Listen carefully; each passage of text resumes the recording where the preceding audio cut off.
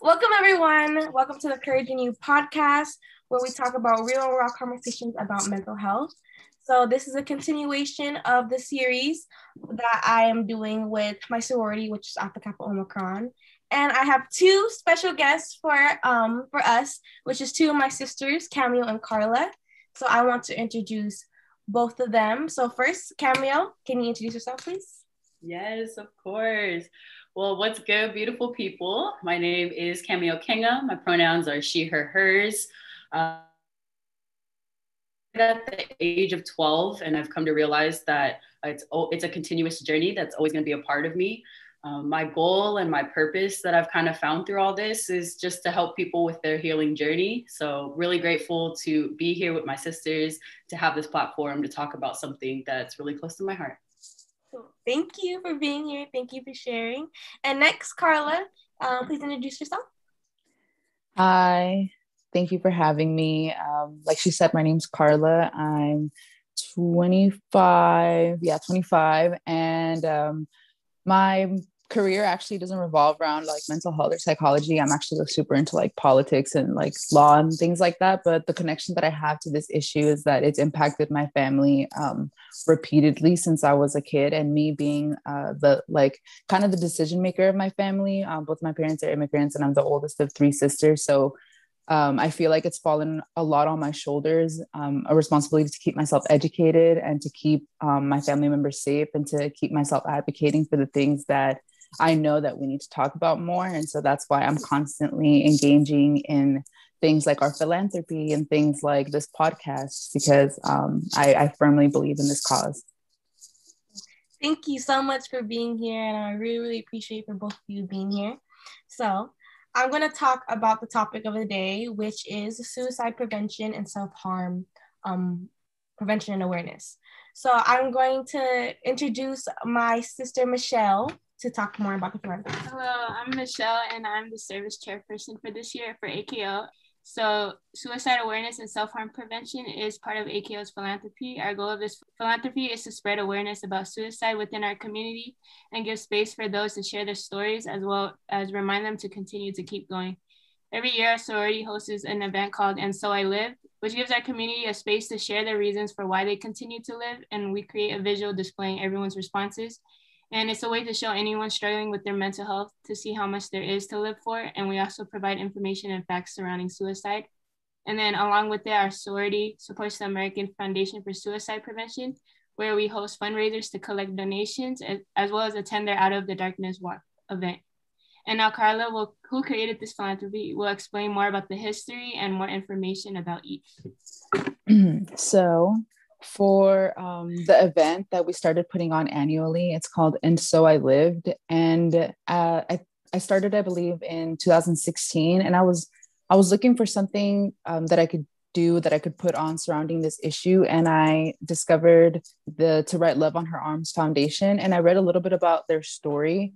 And there was one particular story that really stuck out to me, about a woman who was like carving things into her arms, but she was carving words of like self-hatred and like just like insults, like derogatory terms, like negative things about yourself. And that's why that foundation is called the To Write Love on Her Arms Foundation, because what they aspire to do is inspire people to perceive themselves in a loving way and to do things with love and to do things with positivity instead of being so like hard and like derogatory on ourselves. And so I was super moved by that, and I wanted to do something similar.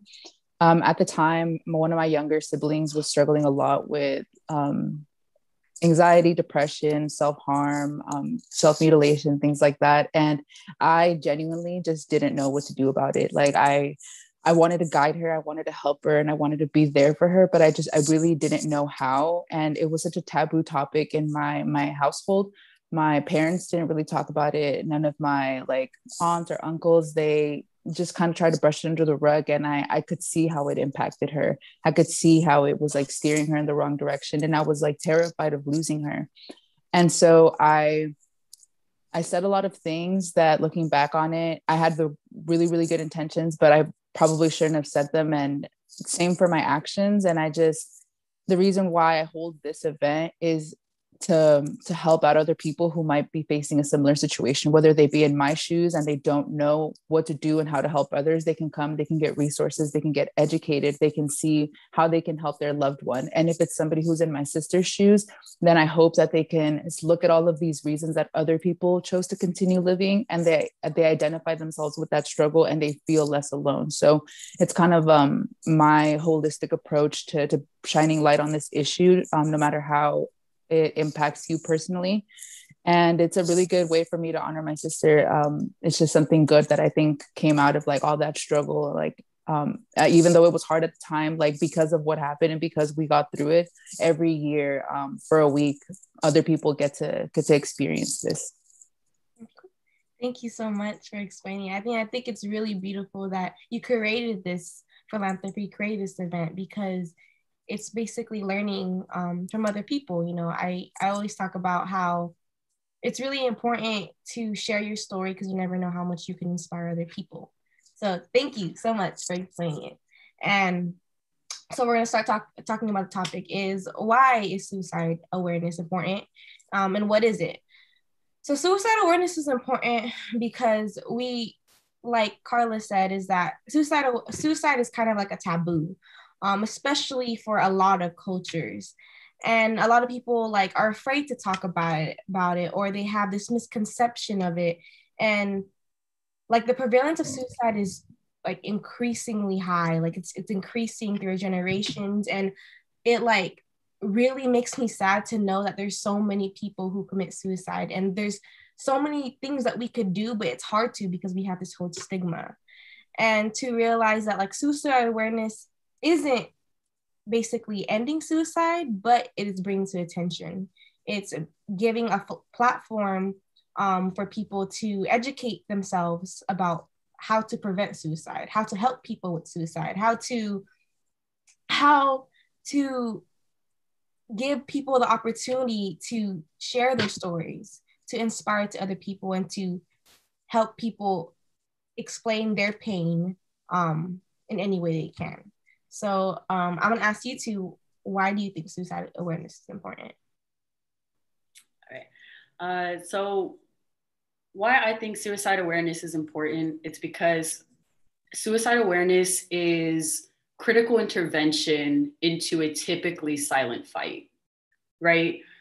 Suicide ideation and depression and feelings of self-harm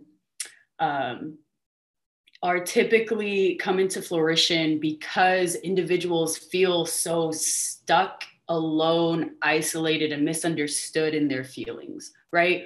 So suicide awareness and self-harm prevention is a way to bring more opinions and perspectives and insights to light that will typically get erased or forgotten. I love that. Thank you. Thank you for sharing. How about you, Carla? For me, I think that events like this and suicide awareness and self-harm prevention is important because I think that there's a common misconception that mental health struggles and mental illness in general is like this dark, like sad, like soft, melancholic, like kind of thing. And they associate only certain characteristics with being a mental health struggle. And so a lot of times what ends up happening is that somebody is experiencing a mental health crisis, or somebody is having a lot of really confusing emotions that they don't really know how to process, and they're aware that they're not reacting in an appropriate way, but they just don't know what to call it.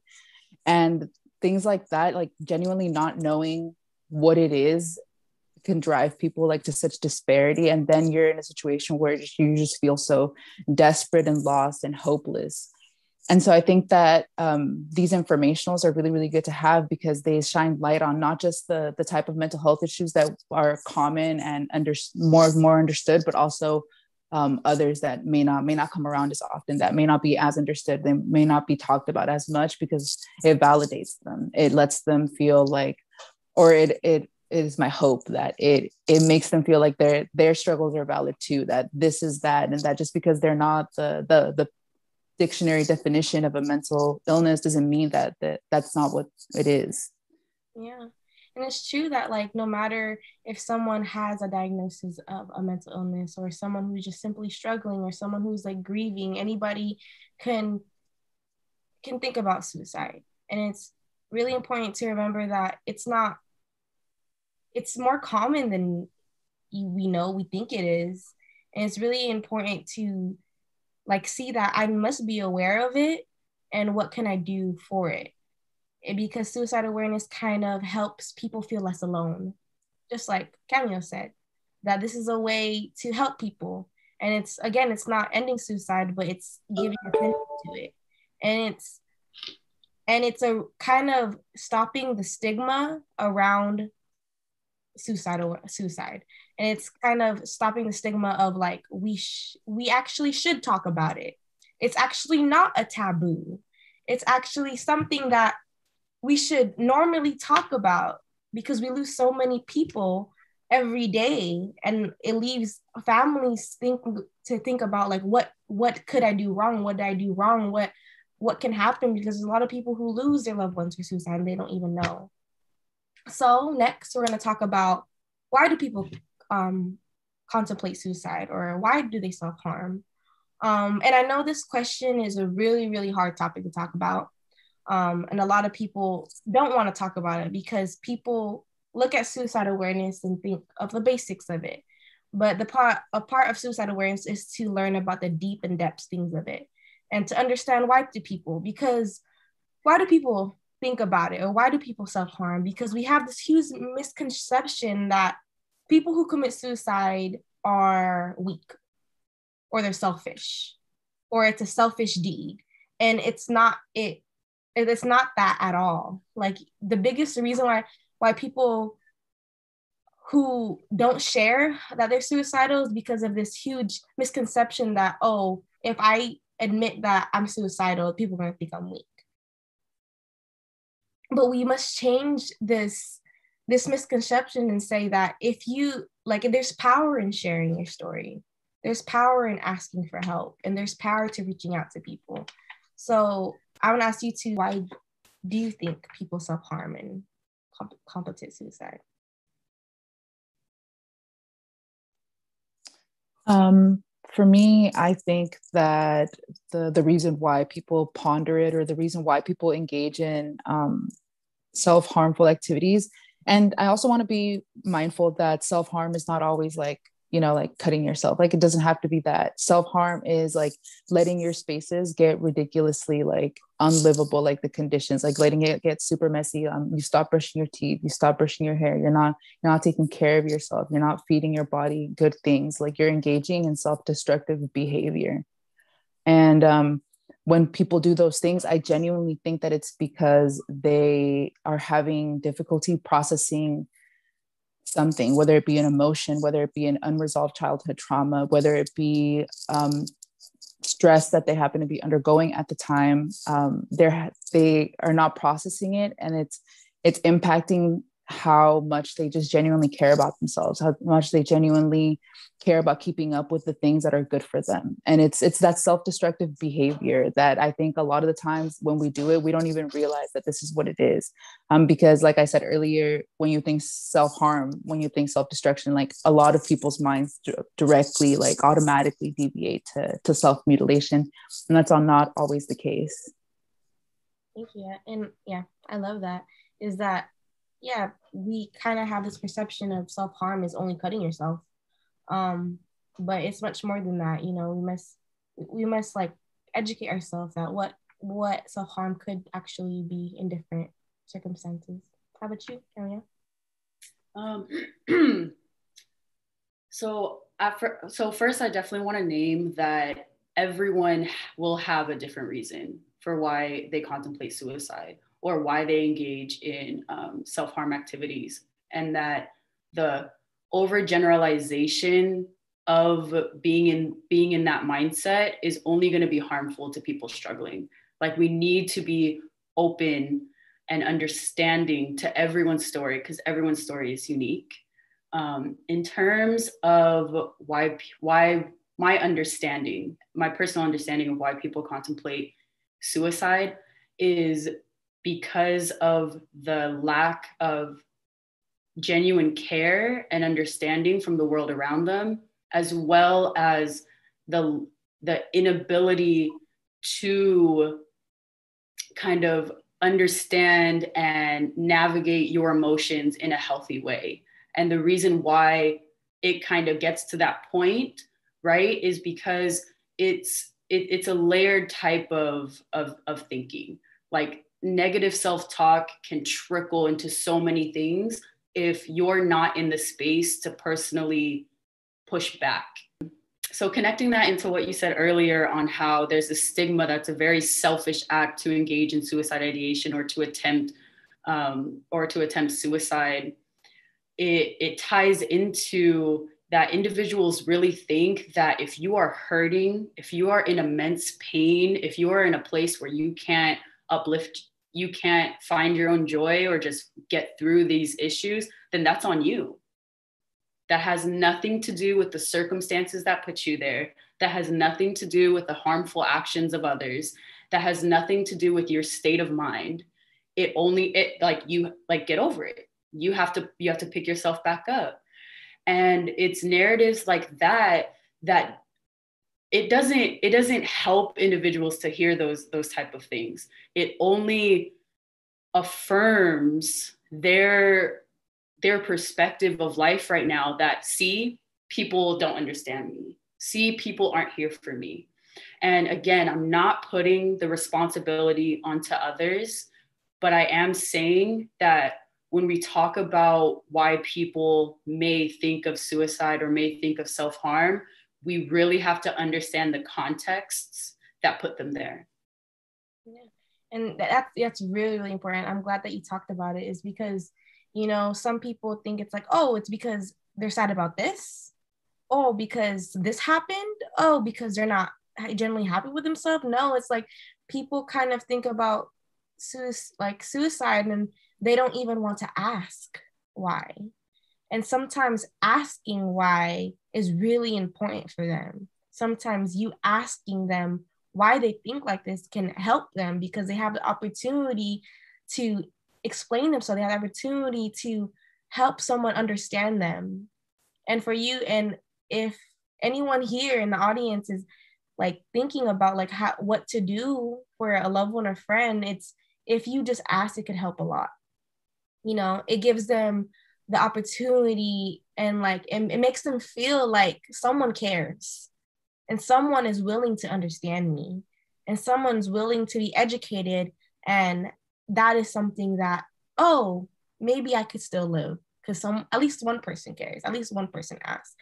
And I also do want to put to light is that some people who have suicide ideations, and actually most people don't choose to be, you know, we always talk about depression, but let's talk about people who have diagnoses such as schizophrenia, bipolar, more depression, that sometimes you can't control these voices. And sometimes some people's voices tell them to commit suicide, even if they don't want to. And it's a very complicated thing to understand. But as long as you educate yourself, and as long as you ask them, maybe they'll tell you. And if you know anyone who does have this diagnosis and is contemplating suicide, you should still ask them and see if they can get help.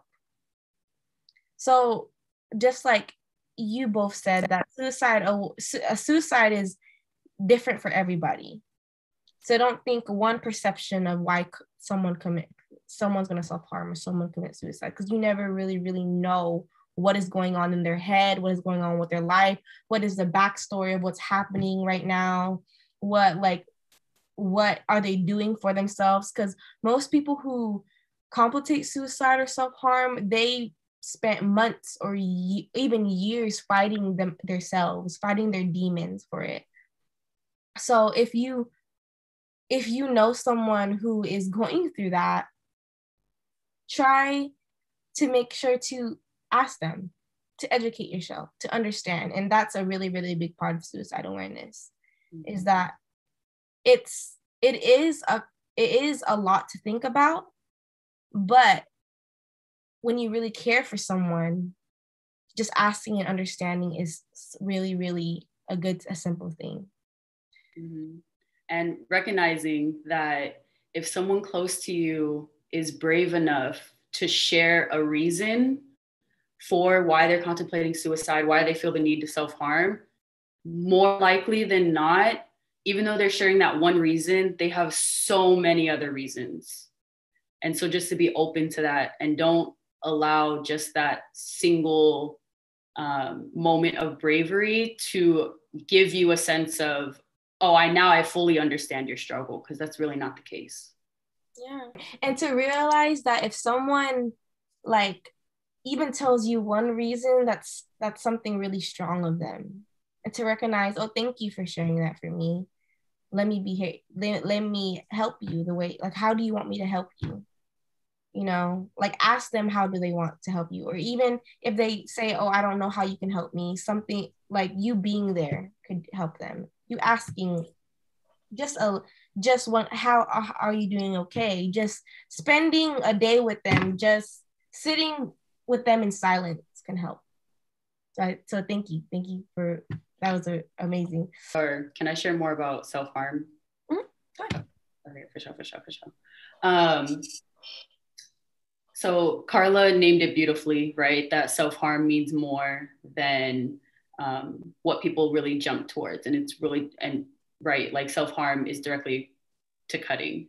And I think that's really important to name. And at the same time, I think it's also important to destigmatize those who think self-mutilation like is the way to go, right? And to really understand why people may choose that sort of harm.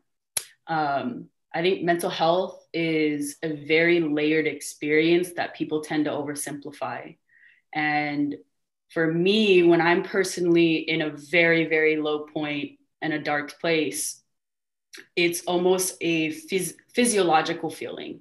Not like I'm not only thinking these thoughts and fighting with myself, but I'm also, my body feels heavy.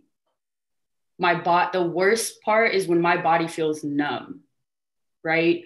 And that's where the idea, for me personally, because I don't want to speak on anyone's, that is where the idea of self-harm or self-mutilation came to be. Was at that point, I was fearing that I couldn't feel anything because I felt so much pain. I felt so much hurt. And so for me, making that choice was my way of not necessarily contemplating my life, but attempting to remind myself, like, to get me out of shock that I can feel something. And I understand that is a very, I want to say, like, misdirection of my thoughts and actions, right? And at the time, that was really the only thing that brought me peace, that allowed me to breathe again, that allowed me to come back into my body. And I really want to name that if you are contemplating self-mutilation, or if you have been battling those thoughts for years in and out, you are so strong and you are so brave. And you can continue to learn on how to not directly engage in your own harm. Like, you've experienced enough harm from the world. You should not take that on for yourself. You shouldn't have to. There are other ways to relieve your body of all of that pain and all of that sorrow. Thank you so much for showing like vulnerability. And thank you so much for sharing your story. I think that's really beautiful to like hear a perspective of someone like you, to see if anyone in the audience can understand or can't like felt exactly what you're talking about. So thank you. Okay, and so now we're gonna talk about, so what are some behaviors and warnings you should look for someone who is thinking about suicide or self-harm? So for me, I would say some warning signs to look out for is like cries for help. And like I talked about in the other podcast, other episodes, cries for help isn't only someone who's crying in front of you. Sometimes someone just reaches out to you randomly, asking to hang out. Sometimes someone just like keeps on wanting to talk to you, or talking about like things that bother them. And that's can be a cry for help. It could be a friend or a family member joking about suicide. That could be a really big warning sign. That even if it's just a joke, a lot of jokes there's a hint of truth in there. So that's so I could say. How about y'all? I would say that I think that some really good warning signs to look out for are a little bit more reflective of like your own behavior. It's important to look out for everybody else, to look out for the people that you love, your siblings, your friends, your community. I firmly believe in that, but I think that it's important to also look out for yourself. I think that it's important to watch for like sudden loss of interest in things that like you would usually enjoy. A lot of the times people, or I'll just speak for me personally, right? So what I tend to do when I'm like hella struggling and when like my mental health is not right is that like I'll take on more than I can chew. I have a lot of like self-sabotaging tendencies. Like when I'm afraid of something, I'll mess it up for myself. Like it's just something that like I've always struggled with. And so when my mental health is starting to slip, I'll take like extra classes. Like there was one semester I think I took like 24 units, and like that was like one of my worst like mental health semesters. I'll pick up extra hours. Like I'll look for other jobs. Like I'll just stack like all this work on top of myself, and that's like my own self-destruction. And like it takes away the joy and like the things that I would usually enjoy. Like I started hating school, I started hating work, I started hating like sleep. I felt super guilty for sleeping, and then it got to the point where like I couldn't sleep. I was tired all the time, I was zoning out all the time. Like I wasn't present.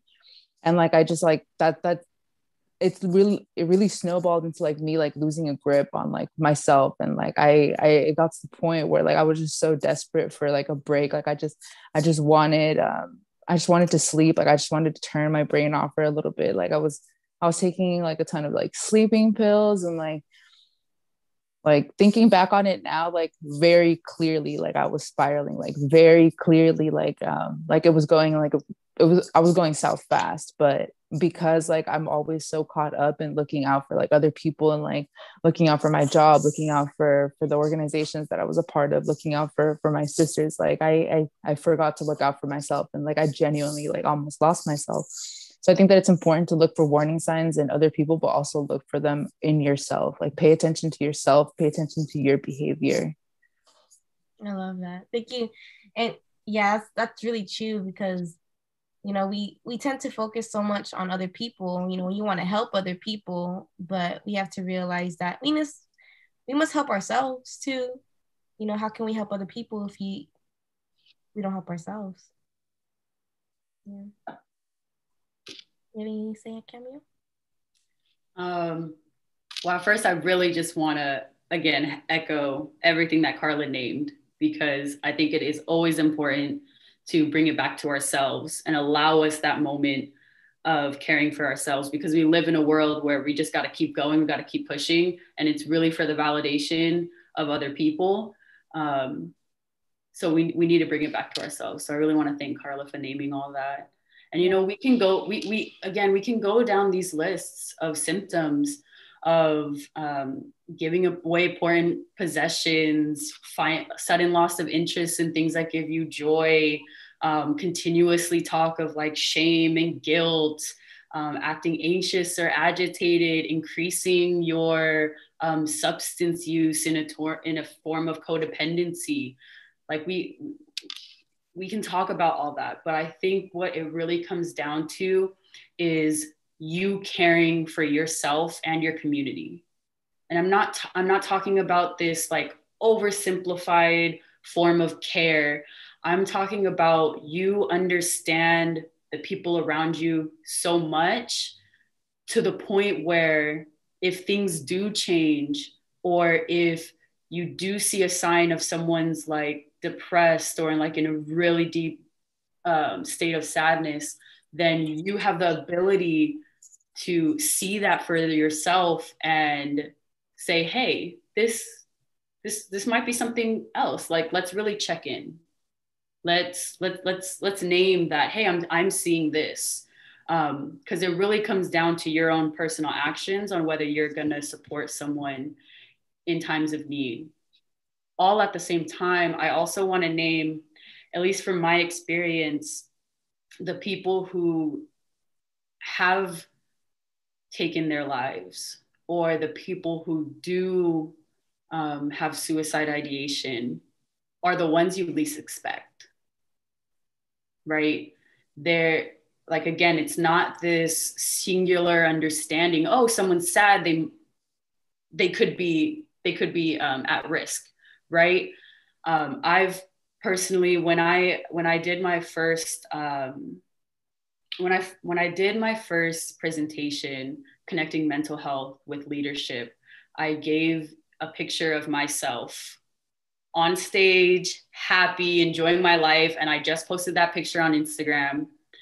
And 3 days later is when I engaged in self-harm, and when suicide ideation really came about for me, just to really show you that sometimes you aren't going to see the warning signs.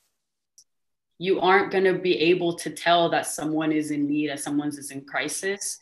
Yes, matching that with individuals who are struggling may not, for whatever reason, feel comfortable or safe asking for help. But it's also to be mindful. If you really care about those around you, then you're checking in with them. If they're typically hanging out with you and all of a sudden they like ghost you, why is that? Right? Like, let's not go towards judgment. Let's question so we can better understand. I love that. I love the way you worded that. So Yeah. I do want to ask for the audience, with understanding and taking care of yourself and realize like I have these behaviors. What do you do to live another day? When you're thinking about like suicide or self-harm, like how do you help yourself? Like, what do you do for I think that if I'm speaking generally, I would have to say that you should be mindful of like what you're doing. Like if you have it in you to acknowledge that you're going through something, and you're like, you become aware of it, then be mindful of like what it could do to you. Like, be mindful of like how that impacts like your behaviors and everything. And if we're talking for me personally, like what I do when I know that like I'm having like a bad mental health day is like I try to be just like extremely mindful of like what I do, because I'm so aware of like my own toxic tendencies. Like I know that like when I start doing something a little bit too much, that I know what kind of mental health space that I'm in. But that just comes from knowing myself like really, really well, and knowing my behavior really, really well, and knowing what to look for. So I just really encourage people to take the time to just like be with themselves, to like really, really like reflect on how you are feeling. Like it's easy to go about your day and just like mask it with like more work, more accomplishments. And like, it feels good. Like it makes it gets you like the validation of everybody around you. But how often like do you really listen to yourself, and how often are you really aware of exactly where your mind's at and exactly where your feelings are? Like how often do you sit with yourself and you help yourself process those things? Like how often do you be that person that sits there with somebody else and helps them process their things? Like we all need time to just like exhale. Like we can't just like inhale all the time. I love that. And I just to remember that like you're not going to have all the answers, and to remember to give yourself time whenever you need it to. Mm-hmm. And like for me, I feel like when I have when my mental health is really, really bad, I tend to like, just like you said, I put a lot of things on my plate. And I feel like that's my coping mechanism, is just to always stay busy. So I won't think about or feel everything else that's bothering me. And then I end up like having a breakdown. I end up like going, like not going insane, but like so caught up in everything that's going on, and I just lose it. And one thing that I do is I let myself feel. Like if I have so many things, I have work, I have this, I have this, I have this, and I cannot do it, I listen to my body. And I listen to myself and I'm all like, I cannot do it right now. And there's nothing wrong with admitting that you cannot do it. Just because you cannot do it right now doesn't mean that you're not going to do it later on. Like, just recognize that I cannot do it right now. I need a break. I need to sit down and cry all day if I need to. You know, I need to like pay attention to what my mind and body is telling me. And that's how I kind of help myself. How about you, Camille? I love what both of you shared, listening to your body, bringing it back to you, spending time with yourself. Because, you know, we live in a society where if you're not hustling, then what are you doing, right? You're not of value to anyone if you're not doing work or helping someone out or helping the community, when in actuality, like, because our society is like that, the biggest thing you can do for yourself is take your time back, is sit with yourself, is reflect within yourself, and really give your time, energy, and care to your own fulfillment. I would say for me, I want to say like pre-pandemic, I wasn't in a place where I personally could bring myself to go to therapy, but I luckily was in a place to share with individuals who cared about me so much that they walked with me to my counseling session. And from there, that's where I feel like I was able to really start to love myself again. And thus, what I did, because I was always a busy person, had a very long list of things to do, different activities and meetings to go to, what I was able to do was recognize, okay, well, I need dancing in my schedule. Like, that's just a non-negotiable. And so having that type of stability and consistency in my schedule, where this is just for me, this is where I get my emotional fulfillment, that really balanced myself out.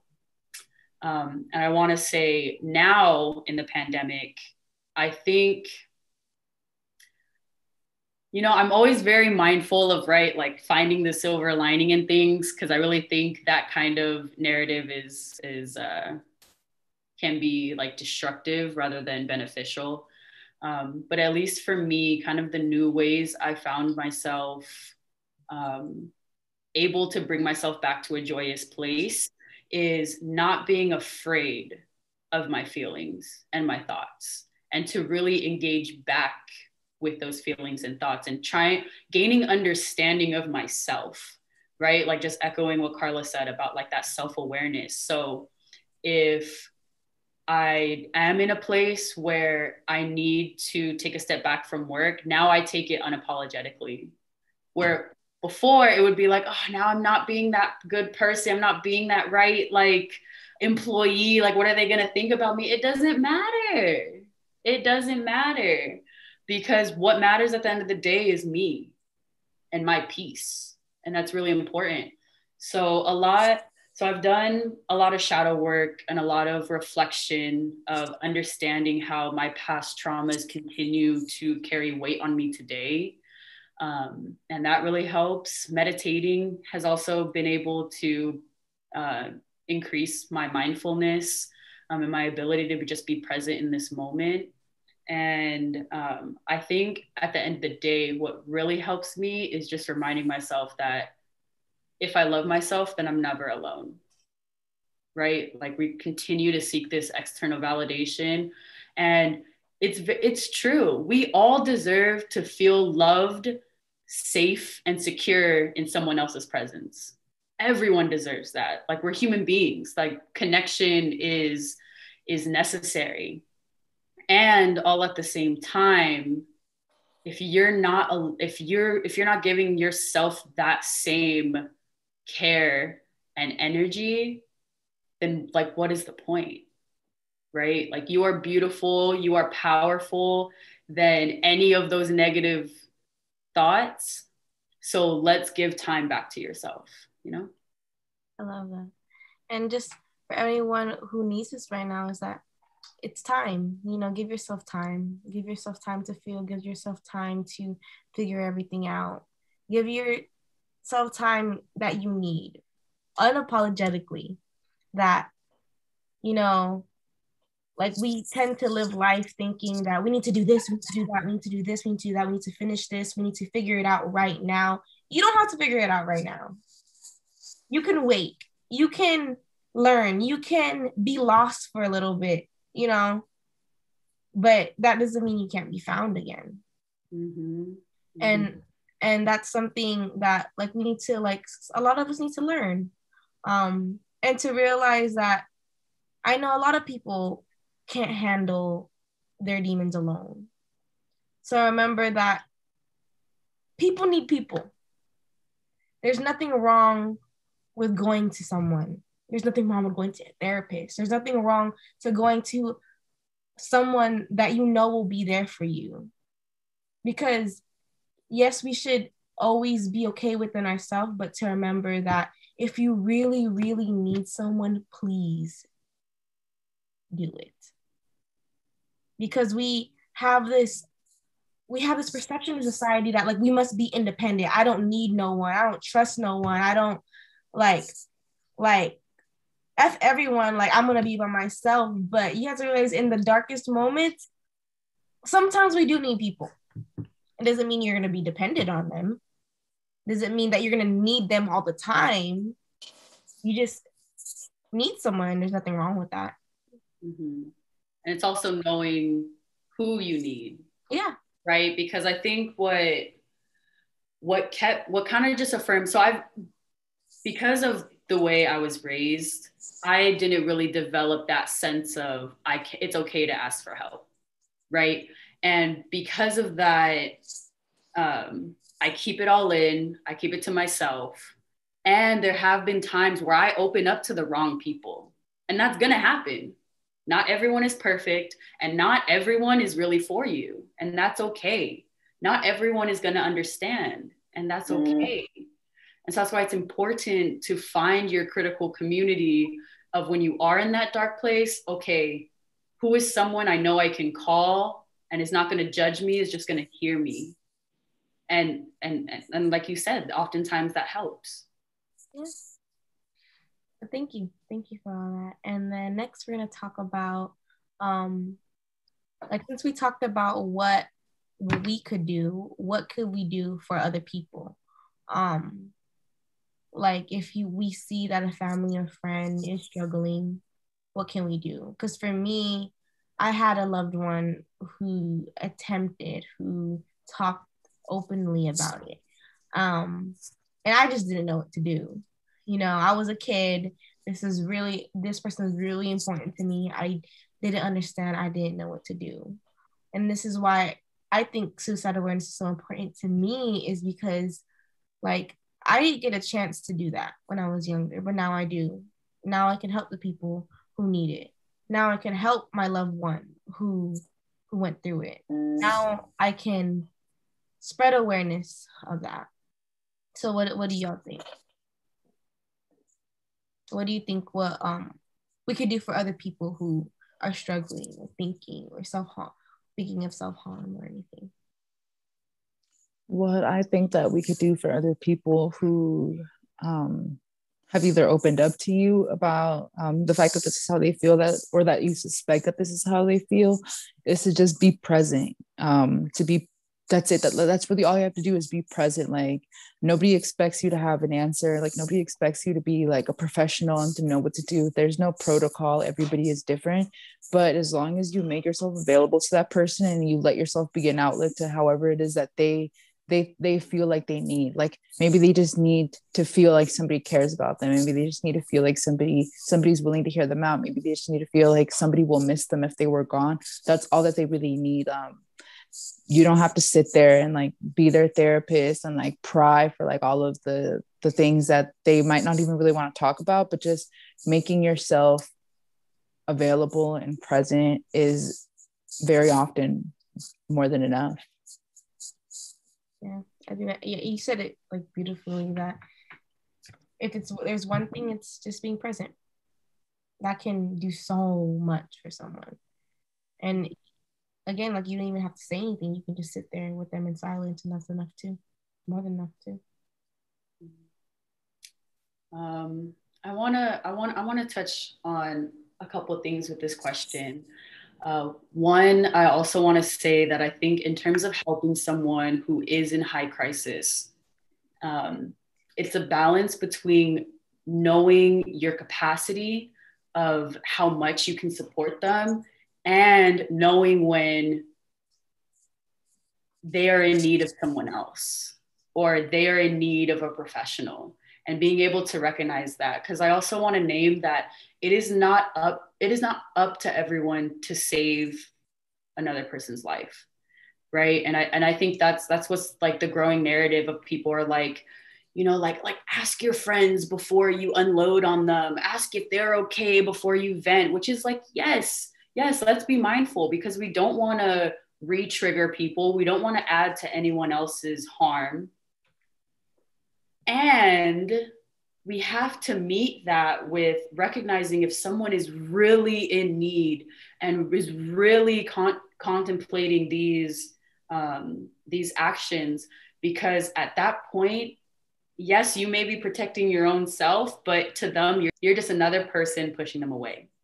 And so I really want to name that. I also want to name that, yes, if someone is in pain and in need, you need to be able to recognize what they need in that moment. And like Carla said, she listed all of the ways that you can support someone. I mean, as little as just being present, just being there, offering a hand. And if someone is planning a suicide attempt, then in those moments, I refer back to QPR, which is a suicide prevention training tool, which is question, persuade, and refer. And the reason why I say that is because if someone is already planning on the attempt, then they are at the point where they need intervention. They need critical intervention. And so when you are asking those questions, at that point, if you really think that that's to the extent that they're at, then you need to be direct with them. Are you planning to hurt yourself? Are you planning to hurt others? Have you already decided when you're going to do this? Because it goes back to, right, like suicide is taboo, so you don't want to ask those questions. And if someone is in need, you need to be able to identify that need in order to persuade them to get help.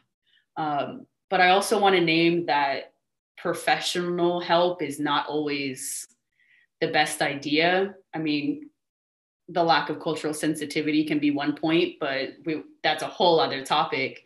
But again, if someone is in a high crisis, you need to be able to identify that need and be able to refer them to resources that are best going to fit them and their situation.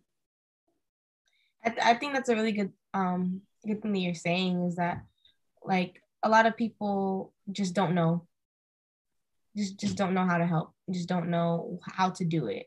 But number one thing is to figure out what need they want, what they have, like what they actually really need. So thank you for sharing that. Lastly, I want to ask both of you, what is the biggest takeaway you want the audience to learn from you or to think about, or what meaningful message would you like to say to the audience, that even if, depending if they're contemplating suicide, depending if they're either if they're wanting to learn about suicide awareness, or even if they're even thinking about it, what's something you would want to say to them? What's something that I would want to say to people who are thinking about becoming more educated on this topic? Mm-hmm. Okay. I would honestly just say go for it. Like you can't go wrong on keeping yourself educated. Like the more that we know about mental health, the more that we can destigmatize it, the more that we can make it a common thing to talk about, the better. Like the easier that it'll be for people to not feel like, oh my God, like I'm a 1 in a billion, like I'm such an anomaly, like what's wrong with me, like why am I like this, and more of like, okay, Like, this is a thing that happens sometimes. Like, the resources exists, help exists, communities exist, support system exists. I feel like I didn't really talk about mental health or suicide or self-harm until I got to college, until I got to college in fall of 2013, which is the same semester that I rushed. And during my rush, like I would always be like on my phone, or I would always be like worried, and I wouldn't really be that social. And like sisters picked up on it, and like it just so happened that like at the time that I was rushing, like my sister had to be like, she had to go to like a facility like twice, and it was really hard for me to like try to pursue college, try to pursue like my own life, try to start discovering like who I am. And I just like I have to be there for my sister. And it wasn't until I started becoming affiliated with the sorority that like more people were willing to have that conversation with me. Like my big was service chair at the time, my pledge mom, like she always talked about like how it impacted her life. Like um just more people around me were talking about it. And honestly, like if it weren't for like for those conversations, if it weren't for those people sharing with me that like it wasn't this like anomaly, that I wasn't like I wasn't doing anything wrong, I just didn't know what I was doing. And for them to teach me the things that they taught me, and for me to be able to apply it to my family, like it just means so much to me. And so the more educated that I can make other people, the more that I can have these conversations. Like if I feel like I do for somebody, like at least one person, what like those sisters did for me, like I'm good. I love that. I love that. Thank you for sharing. How about you, Camille? Just clarifying, is it like what we're saying to those who want to get more educated, and then like another one, it'll be a message to someone hurting, or is this that part? It could be both. It's like, because people in the audience are like in variety. There's some people in the audience that like need this message. Some people in the audience just want to be aware. It depends what message you want to take, because the audience is kind of like big. It's not only one. Okay. All right. So for those who are interested on becoming more educated about this topic, yes, like learn the warning signs, learn the statistics, learn the intervention strategies, and apply those teachings to your own healing, as well as your healing strategies that you give when you connect to another person. And I would say the next step beyond that is to really deep contexts that make these statistics true, right? Like look into why there is such a high rate of trans lives attempting suicide. Look into why non-binary youth are at a higher percentage of contemplating suicide than others. Look at how people experiencing homelessness, or people with a codependency to substances, like how those areas of life are more inclined to have this issue put on them. And I say that because, again, like this isn't just a simple situation to be in. Like it requires an understanding of the depth that really gets people into there. And then I do want to say a message to those who may be hurting. And this is my message to you. You are beautiful and strong beyond any reasonable doubt. I want to validate every single feeling that you are carrying right now, because I know it's layered, and I know you're not showing all of that pain to really anyone. And I know how tiring it is to be strong. And there are so many people rooting for you that you may not have met yet. There are so many different resources that really want to give you the care and support that you are looking for. And if you need help finding that right now, and I know when you've asked for help, you've run into more problems than solutions, but please ask for help one more time to someone you really trust and someone who really carries that capacity to help you and refer you to resources that are going to help you through this, because you are not alone and you are oh so loved. And if you need anyone, there are 3 beautiful people in this podcast to hit up. Thank you so much. And that's beautiful. And my message is that if you really needed something to, like, if you really need something, if you needed that one sign that you should live another day, let this be one of them. That remember that you are not alone, that you are deserving to be in this world, and you are very loved by the people around you and the people that you will meet in the future. And I'm going to end asking the audience is, what is the one reason why you continue to live another day?